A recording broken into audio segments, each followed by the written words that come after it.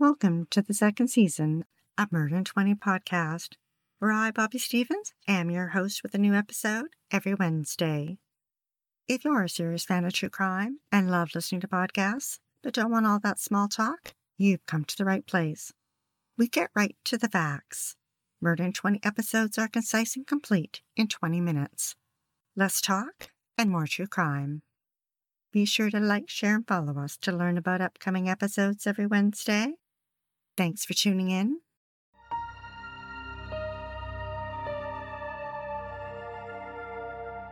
Skyscrapers reach toward the sky in Calgary, surrounded by the Rocky Mountains, but is best known for the Calgary Stampede, a large rodeo held every summer where the dress code is casual, with jeans, boots, and a cowboy hat. In 1999, its population was around 800,000. Deborah Point grew up in Calgary, attended high school, and was active in sports. Within the gay community, she went by the nickname Chris. She worked at the Rockview Hospital as a porter and spent her paychecks on gambling. 3,000 miles away, Audrey Trudeau grew up in Memorial, Ontario, a small town with only a couple thousand residents. She belonged to a large family with 11 brothers and sisters. She attended university in Toronto and became a physiotherapist.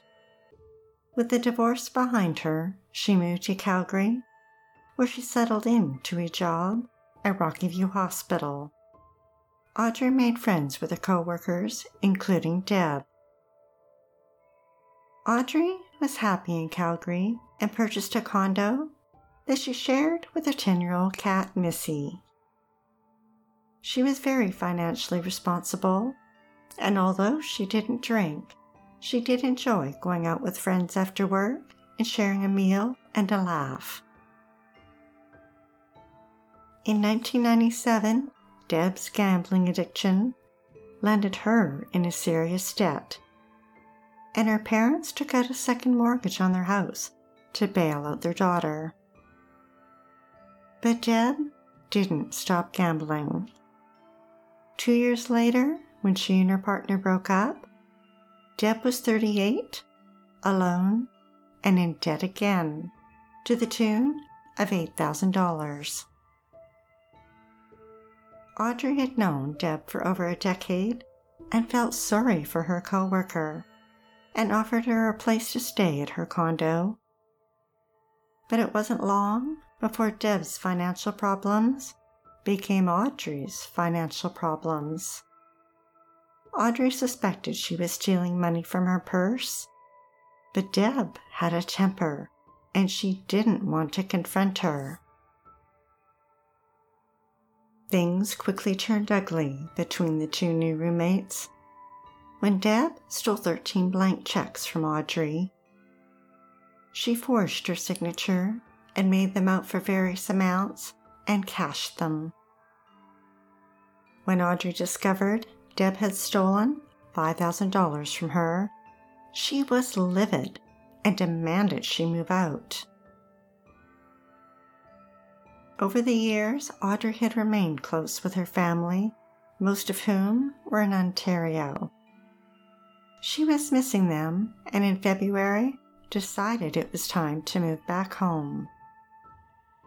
It didn't take her long. She found a job in Kitchener and was scheduled to start March 15th. Audrey contacted a realtor and listed her condo for sale. She was excited about the move, and quite frankly, she didn't care what Deb thought. Audrey would be taking her cat Missy with her and began taking her on rides to get her used to it. A week before her move, she also visited a vet and picked up tranquilizers for moving day. February 25th, 1999 was a Thursday night and Audrey's regular bowling night with the league. She showed up as usual and was in a good mood. She let her teammates know that next week would be her last time. She was in a hurry to get home that night and left around 8:30 p.m. Meanwhile, Deb had gone to a karaoke bar where she sometimes liked to sing. She pounded back the drinks and seemed upset. She told one of the patrons that she was waiting for Audrey. But Audrey never showed up, and Deb left the bar, drunk and angry. Audrey arrived home at her condo. Deb hadn't moved out yet, and the air was thick with tension. It's not known exactly what happened, but it's thought that the two women got into a heated argument in the dining room. Perhaps Audrey wasn't interested in a confrontation and turned to walk away. But Deb couldn't let it go. She raised a heavy object, perhaps a claw hammer, and brought it down hard on Audrey's head. Audrey raised her arm in self-defense, but she was no match for Deb. Using all her force, she hit Audrey again and again, at least 15 times, crushing her skull. Blood splattered onto the walls and saturated the carpet. Deb's anger was out of control. Audrey was dead at 45. Deb dragged her roommate's body down the hall and down the stairs to the laundry room in the basement. From Audrey's finger, she removed her sapphire diamond ring, then spent hours dismembering her body. Diabolical Deb cleaned herself up in the bathroom and went to bed. At 4:45 a.m. the next morning, Deb called the hospital and left a voicemail that Audrey had a family emergency and wouldn't be in. Then a few hours later, she called the hospital again and left a message saying she was ill and wouldn't be in to work. That afternoon, Deb forged another of Audrey's checks, made it out to herself, and cashed it. That night, Deb went out to dinner and a movie with her friend Bonnie. For 3 days, Audrey's body lay in the basement, waiting. Deb knew she had to get rid of it fast. What if a buyer wanted to look at the condo? Deb placed Audrey's head and torso into a garbage bag, added mothballs, then placed it in a second bag, then a third. She grabbed an empty packing box and placed her body into it and tightly sealed it with duct tape. Then she opened a second box and put the rest of Audrey's remains in another bag and repeated it. She grabbed a third box and threw Audrey's comforter from her bed and some clothes into a bag and sealed the box. Deb had been working on the roof of her friend Paula's garage for some extra cash and had access to the garage, so she called Paula and asked if she could store a few things. Deb wrote her nickname Chris on the boxes and called her friend Kate to help her move them. Kate borrowed Paula's truck and arrived at the condo. She noticed 3 boxes with Chris's name on them and that 2 were heavily duct taped and asked about them. Deb responded that they were computer equipment and she wanted to keep them safe. Kate was recovering from an injury and couldn't do any heavy lifting, and 2 of those boxes were very heavy. So she picked the lightest box, while Deb moved the other two using a wheeled dolly. But as Deb was heading down the hill to the truck, she started to lose control. She managed to regain control of the dolly, slowed it down, and got the boxes loaded onto the truck. Paula's two-story bungalow was on the corner of 33rd Avenue Southwest and 16th Street Southwest. The two-car garage was detached from the house and at the back of the property. It was accessed from the side street and was bordered by a back lane. The perfect place to hide a body. Paula's son Brad also had boxes stored in the garage. Deb walked past his and placed her boxes behind them. A week later, Deb called Audrey's realtor and told him that something had been spilled on the dining room carpet and that she had to remove it, and asked to borrow money to replace it. When Audrey's family couldn't reach her and she didn't return their phone messages, they became extremely worried. It wasn't like their sister to not be in contact. They'd been expecting Audrey to update them on her travel plans to Ontario. Deb told Audrey's sister Fran that she had taken a trip to BC to visit friends before her move. The Fran thought that was odd. Audrey hadn't said anything to her family about a trip, and they couldn't think of anyone she knew in BC that she'd be visiting. On March 11th, her brother John reported her missing. Audrey had disappeared without a trace. Audrey's roommate Deb was the last one to see her, and police investigators from missing persons wanted to speak with her. She told them the same story, that Audrey came home from bowling that night and left for a vacation in BC. But police thought it odd that Audrey hadn't taken her car. Deb gave them permission to look around the condo, and as they took photos, they noticed the carpet was missing in the dining room. Police checked Audrey's bank account. She hadn't accessed it since the day she disappeared. The clues were stacking up. Police grew suspicious and seized Audrey's car. Forensic investigators arrived at Audrey's condo, looking for any suspicious evidence on the surface, but they found nothing to indicate foul play. Then, in an odd move, Deb told investigators that the day before Audrey disappeared, she gave her cat away to a woman named Lillian. Deb claimed that Audrey had arranged it, and when Lillian showed up, Deb removed Missy's collar and handed her over. But interestingly, Deb couldn't recall what Lillian looked like. Police began a search for the elusive Lillian. But Audrey's family knew she loved her cat and had planned on taking her with her. They held out hope that Audrey would be found alive, but their hopes were starting to dim.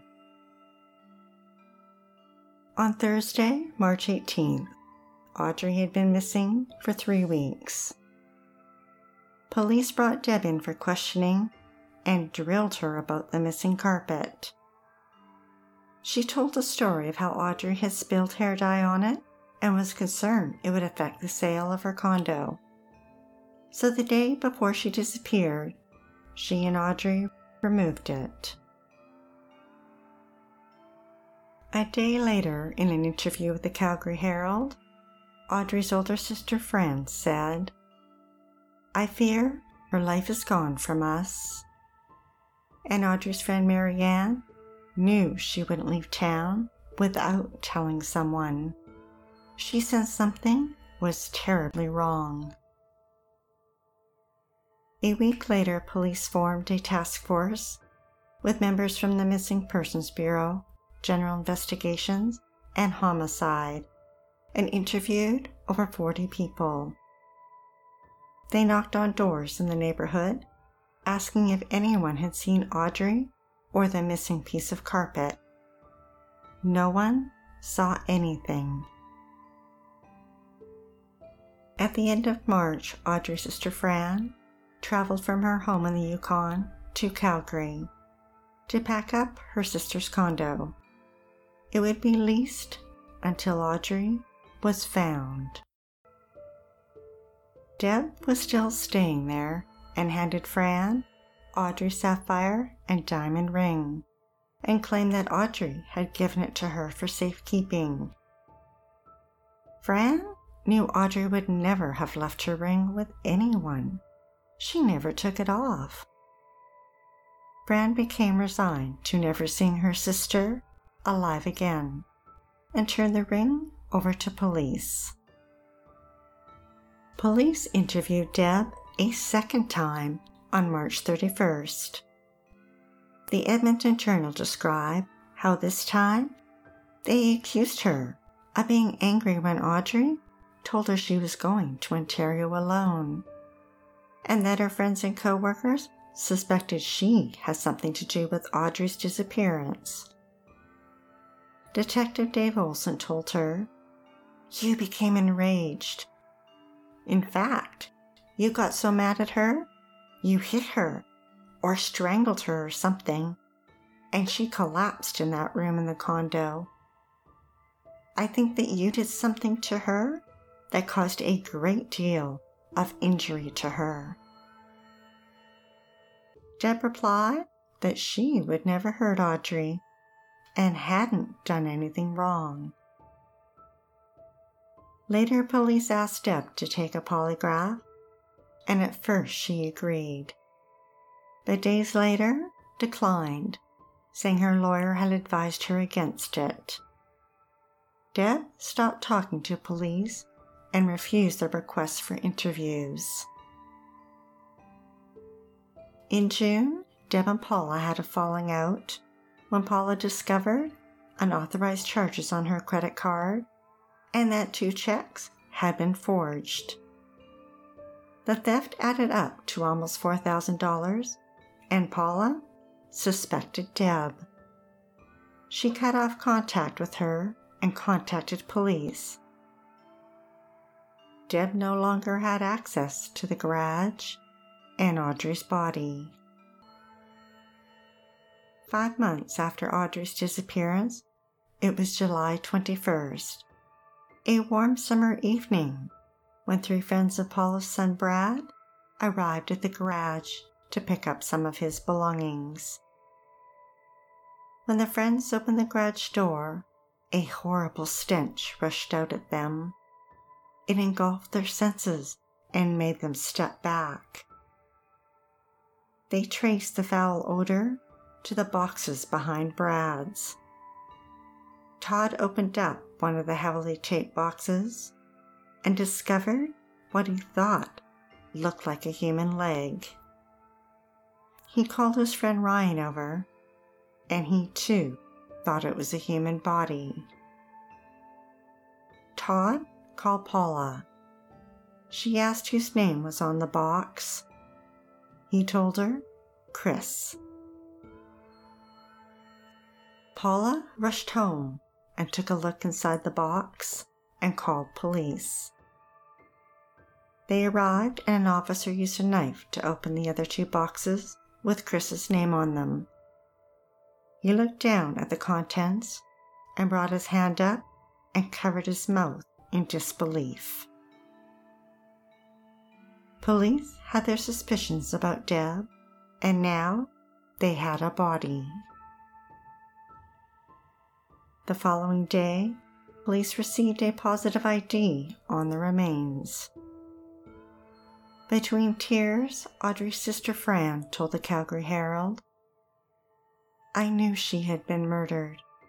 I just didn't know where she was." Just after 9 a.m., Deb was under surveillance. By noon, she was sitting in a bar, drinking alone. an undercover officer strode in, looked around, and left. Minutes later, police officers walked in and arrested Deb. She asked them repeatedly, "What am I being arrested for?" Deb was charged with second-degree murder. She pled not guilty. Homicide detectives scoured Audrey's residence. In August, forensic analysis using luminol found blood on chairs, the dining and bathroom walls, and a trail down the stairs to the laundry room. Detectives sent Audrey's 13 canceled checks that Deb had forged to the crime lab. The autopsy determined that each of the wounds were 2 to 3 inches long, perhaps from a claw hammer or axe. An exact time of death couldn't be determined due to the state of decomposition and the body being stored in an unheated garage during winter, spring, and summer. But the chief medical examiner felt the time was consistent with Audrey's disappearance. Deb was denied bail twice and remained in jail for 14 months until her trial began in September 2000. 8 women and 4 men were selected for the jury. Deb took the stand and denied killing Audrey. Prosecutor Mark Crotter suggested that $5,000 was a good motive for killing someone. But Deb disagreed and told the court that in the past, her parents had paid off over $20,000 of her gambling debts and would do it again if she needed them to. Conflicting testimony arose about the nature of Deb and Audrey's relationship. Deb said they were romantically involved and that they were moving to Ontario together, and a few witnesses supported that. The Edmonton Journal reported a co-worker at the hospital that Audrey told her she was in a relationship with Deb and that she would be following her to Ontario. However, other witnesses disputed this. Her friend and co-worker Karen said that Audrey was excited to be moving to Ontario and wasn't taking Deb. And Audrey's family denied that she was gay and stated their relationship was purely platonic. One of the boxes with Audrey's remains had the name of Rocky View Hospital on it, and police were able to trace that particular box to arriving at the hospital between February 24th and 26th, the day before and the day after Audrey was last seen. And the comforter found in one of the boxes was matched to a photograph her realtor had taken.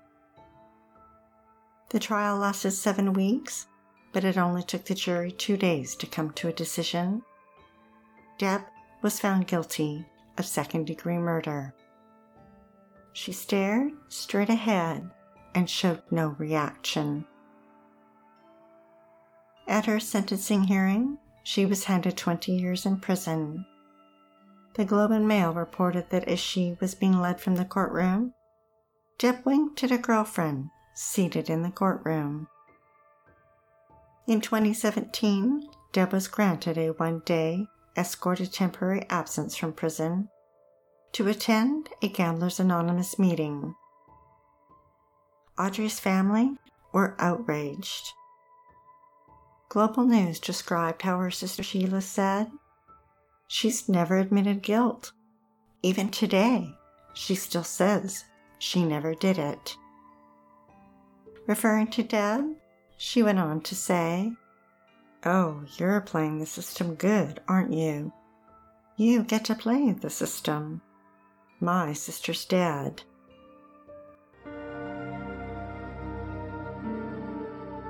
Be sure to tune in next Wednesday for the episode of Kirsten Costas. In high school, Bernadette was popular, but she brushed aside her high marks and dwelled on her failures. Her classmate Kirsten became a symbol for everything wrong in Bernadette's life. One night, she lured Kirsten into her car. If you're dying to hear more, past episodes of Murder in 20 are available for free at murderin20.com and on all major podcast platforms. We love what we do and are dying to continue. If you enjoy listening to Murder in 20 every week, we'd be eternally grateful for your support by visiting Murder in 20 at Patreon, PayPal, or murderin20.com. We'd like to acknowledge Purple Planet for use of their music, sound effects from Vaseline Studios and Quick Sounds, and our many editorial sources who are listed on our website. Be sure to like, share, and follow us to learn about upcoming episodes every Wednesday. Stay safe, sleep with the lights on, and don't play with strangers.